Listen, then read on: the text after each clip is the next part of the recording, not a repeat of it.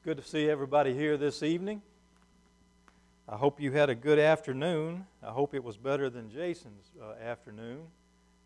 He was sharing with me that he was chasing a mule around most of the afternoon. So if you can beat that story, I'd love to hear it. All right?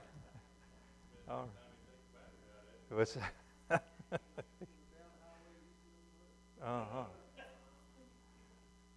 All right. Take your Bibles and turn with me to Genesis chapter 37. Genesis chapter 37. Last week we were comparing the lives of Joseph and Jesus, and we were talking about things that had happened to both of them. And last week we talked about three things. First of all, that they were loved by their fathers. And we talked about Joseph and Jesus in both of these instances. And then they were hated by their brothers. They had that in common. And then lastly, last week we talked about them being rejected as rulers over the people. So we talked about those three things last week. This week we've got three more items that compared the lives of Jesus and Joseph. The things that happened in Joseph's life were mirrored in Jesus' life. So in chapter 37, we're going to begin reading in verse 18, and we'll read through verse 28, and we'll get three more things that compare between Joseph and Jesus. So let's begin reading in verse 18 of chapter 37. Now when they saw him afar off, even before he came near them, they conspired against him to kill him. Then they said to one another, "Look, this dreamer is coming. Come therefore, let us now kill him and cast him into some pit. And we shall say, some wild beast has devoured him. We shall see what will become of his dreams." But Reuben heard it, and he delivered him out of their hands and said, "Let us not kill him." And Reuben said to them, "Shed no blood, but cast him into this pit which is in the wilderness, and do not lay a hand on him, that he might deliver him out of their hands and bring him back to his father." So it came to pass, when Joseph had come to his brothers, that they stripped Joseph of his tunic, the tunic of many colors that was on him. Then they took him and cast him into a pit, and the pit was empty, there was no water in it. And they sat down to eat a meal. Then they lifted their eyes and looked, and there was a company of Ishmaelites coming from Gilead with their camels, bearing spices, balm, and myrrh, on their way to carry them down to Egypt. So Joseph said to his brothers, Judah said to his brothers, "What profit is there if we kill our brother and conceal his blood? Come and let us sell him to the Ishmaelites, and let not our hand be upon him, for he is our brother and our flesh." And his brothers listened. Then Midianite traders passed by, so the brothers pulled Joseph up and lifted him out of the pit and sold him to the Ishmaelites for 20 shekels of silver, and they took Joseph to Egypt. Tonight, as we begin our Bible study talking about the lives of Joseph and Jesus, let's go to the Lord in prayer again. Father, we thank you for the reading of your word. We thank you for how good you are to us in showing us and teaching us, and how it is, Father, that as we study your word, you enlighten us and you show us your plan that has been in place from the very beginning. Father, help us to know that we are a part of that, and that we are a part of your kingdom and should be a part of your work. So, Lord, I'm praying that this evening that you'll show us the things that compare between Joseph and Jesus. And, Father, that we will commit ourselves more completely to the Son. Thank you, Jesus, for all that you've done. We ask for your blessing in Jesus' name. Amen. All right, so these two men lived many, many years apart, and then some of the things that happened in Joseph's life were mirrored in Jesus' life. So the first thing that I want to talk about tonight, we see that in verse 18, is that they were conspired against. They were conspired against. In verse 18, going back to kind of catch up on the story a little bit, Joseph was at home with his father, Jacob, and the rest of the sons were out taking care of the sheep, and they had gone afar in the field to make sure that they had found plenty of grazing and that sort of thing for the sheep. So now, they had been a while since they had checked on them, so Jacob sent his son Joseph to do just that. Go get word from them, see how everything's going, see where they are and what their plan is, all of those sorts of things. So it says there in verse 18, now when they saw him afar off, even before he came near them, they conspired against him to kill him. So this is their plan. Obviously, they had given it some thought. It wasn't just something that was just popped up in their minds, because they had already, listen to what they said a little further. Then they said to one another, look, this dreamer's coming. Come therefore, let us now kill and cast him into some pit, and we shall say some wild beast has devoured him. We shall see what will happen, what will become of his dreams. You see, they were jealous of the attention that he got from their father, and they hated him because of the dreams that he had. And now they said, you know what? We don't need him around anymore. So they conspired against him. This was something that was on their minds. And as they said it out loud, they said, we're going to put an end to the dreams that he's had. So he was conspired against by his brethren. Now, if you'll turn with me into the New Testament, into the book of Mark, looking at Mark chapter 14, in verse 1, as we get there,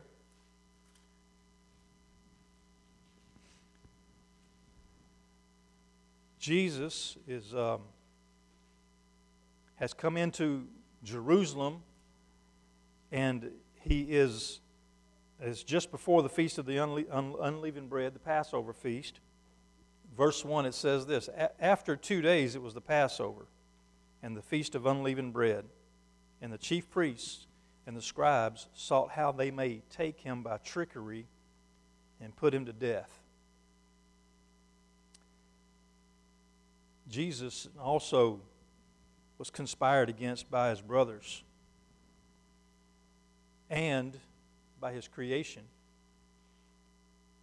Thinking about that is what we said a week or so ago, that this was the Creator that came down to redeem his creation, and his creation is rejecting him,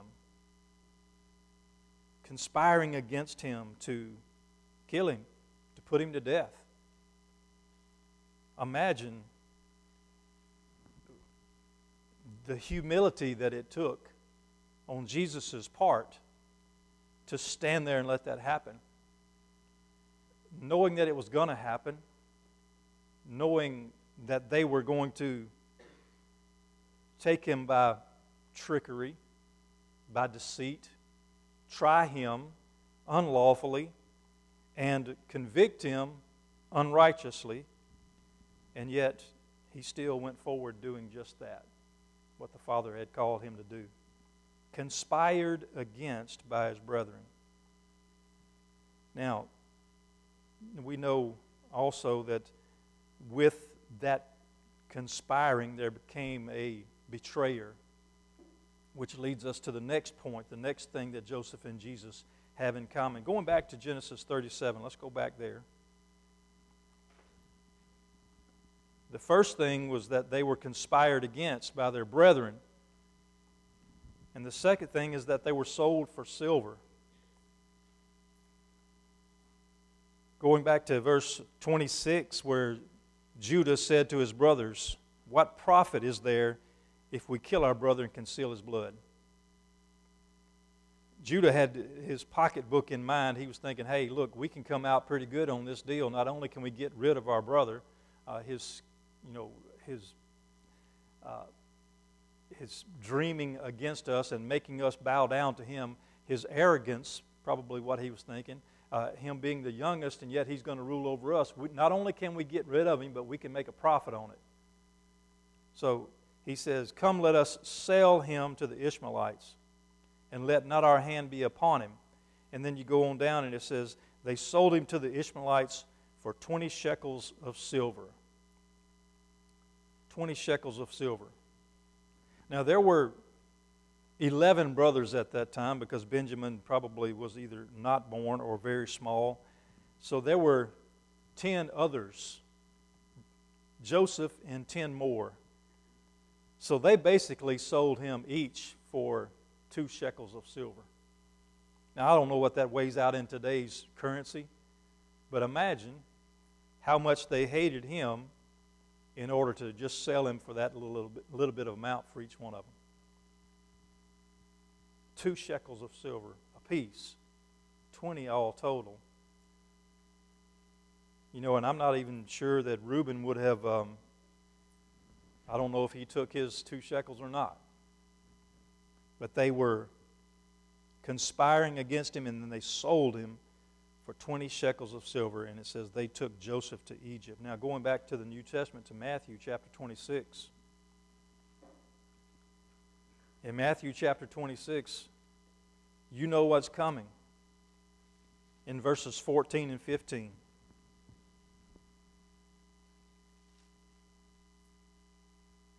Then one of the 12, called Judas Iscariot, went to the chief priests and said, "What are you willing to give me if I deliver him to you?" And they counted out to him 30 pieces of silver. So think about the brothers of Joseph as they bargained with the Ishmaelites. Hey, look at this young guy. What will you give us for him? How much money will you pay for him? And then Judas, he goes to the chief priests and says, "Hey, how much money will you pay for Jesus? You pay me and I will bring him to you, or I will lead you to him. I will hand him over to you. I will betray him." Sold for silver. Imagine again the life of the King of Kings and the Lord of Lords. To Judas, all he was worth was the price of a slave. A common slave. You could buy any slave you wanted to for 30 pieces of silver. And yet that's all he was worth to Judas. But you know, there's so many people today that value Jesus even less than that. They have the idea, like someone said, that Jesus is overrated or that heaven is overrated. But let me tell you, the Scripture says the Lord Jesus Almighty, God Almighty, says every knee will bow and every tongue will confess that Jesus is Lord. So what's he going to be worth on that day? What's he going to be worth to those who betrayed him? To those who paid, basically, to have him arrested so that they could kill him? If they did not repent,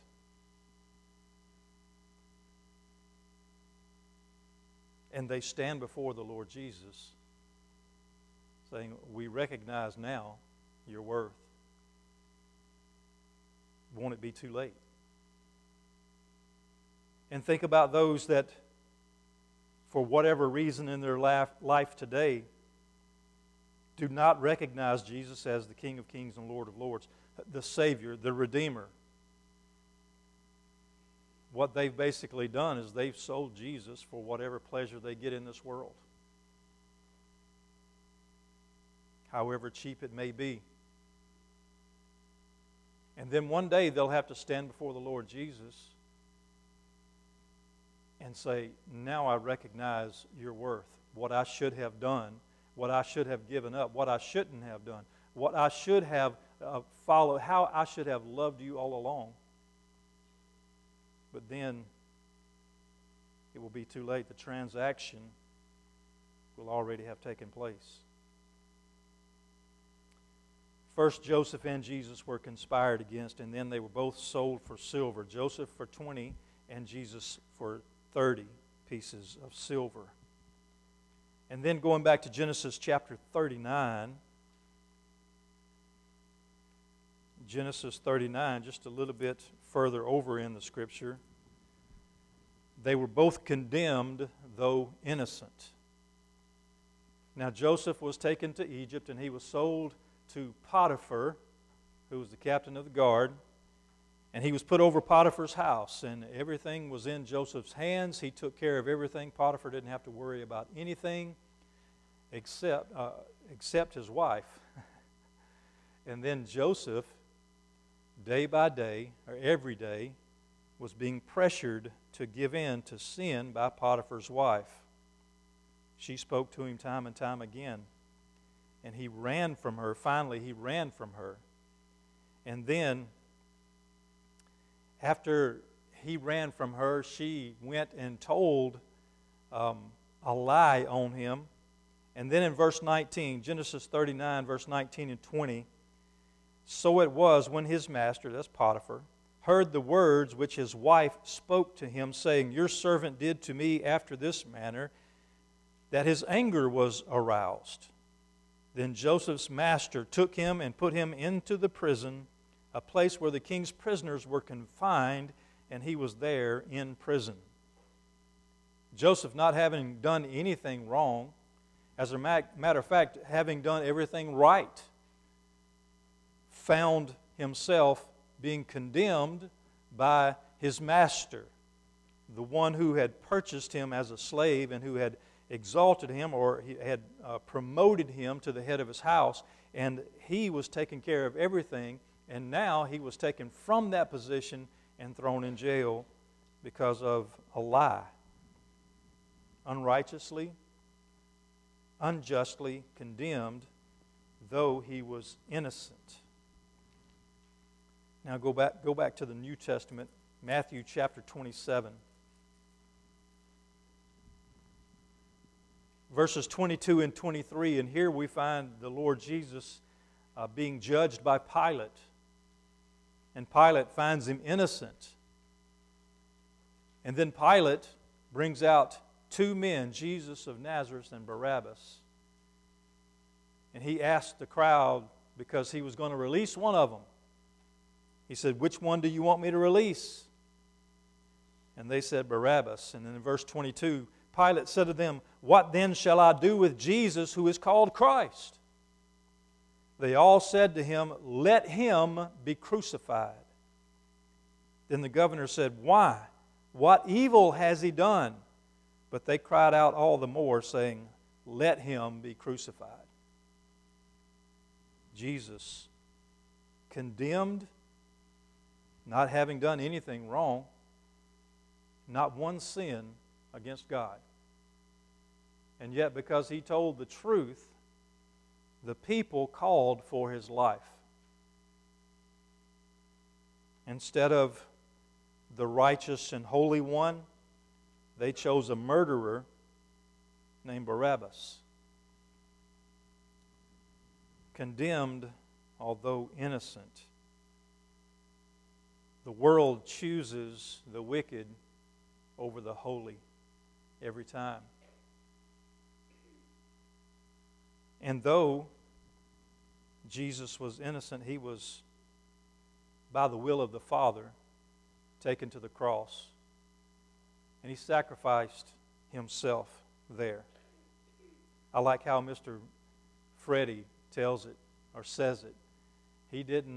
His blood wasn't spilled out. It wasn't taken from him. He sacrificed it. He agreed. He went forward with the sacrifice. It wasn't, they didn't kill him. He volunteered on our behalf to die. The Lord Jesus, innocent yet condemned, and Joseph, jailed and in prison for his righteousness. Tonight we've covered these three. They were conspired against, they were sold for silver, and they were condemned, though they were innocent.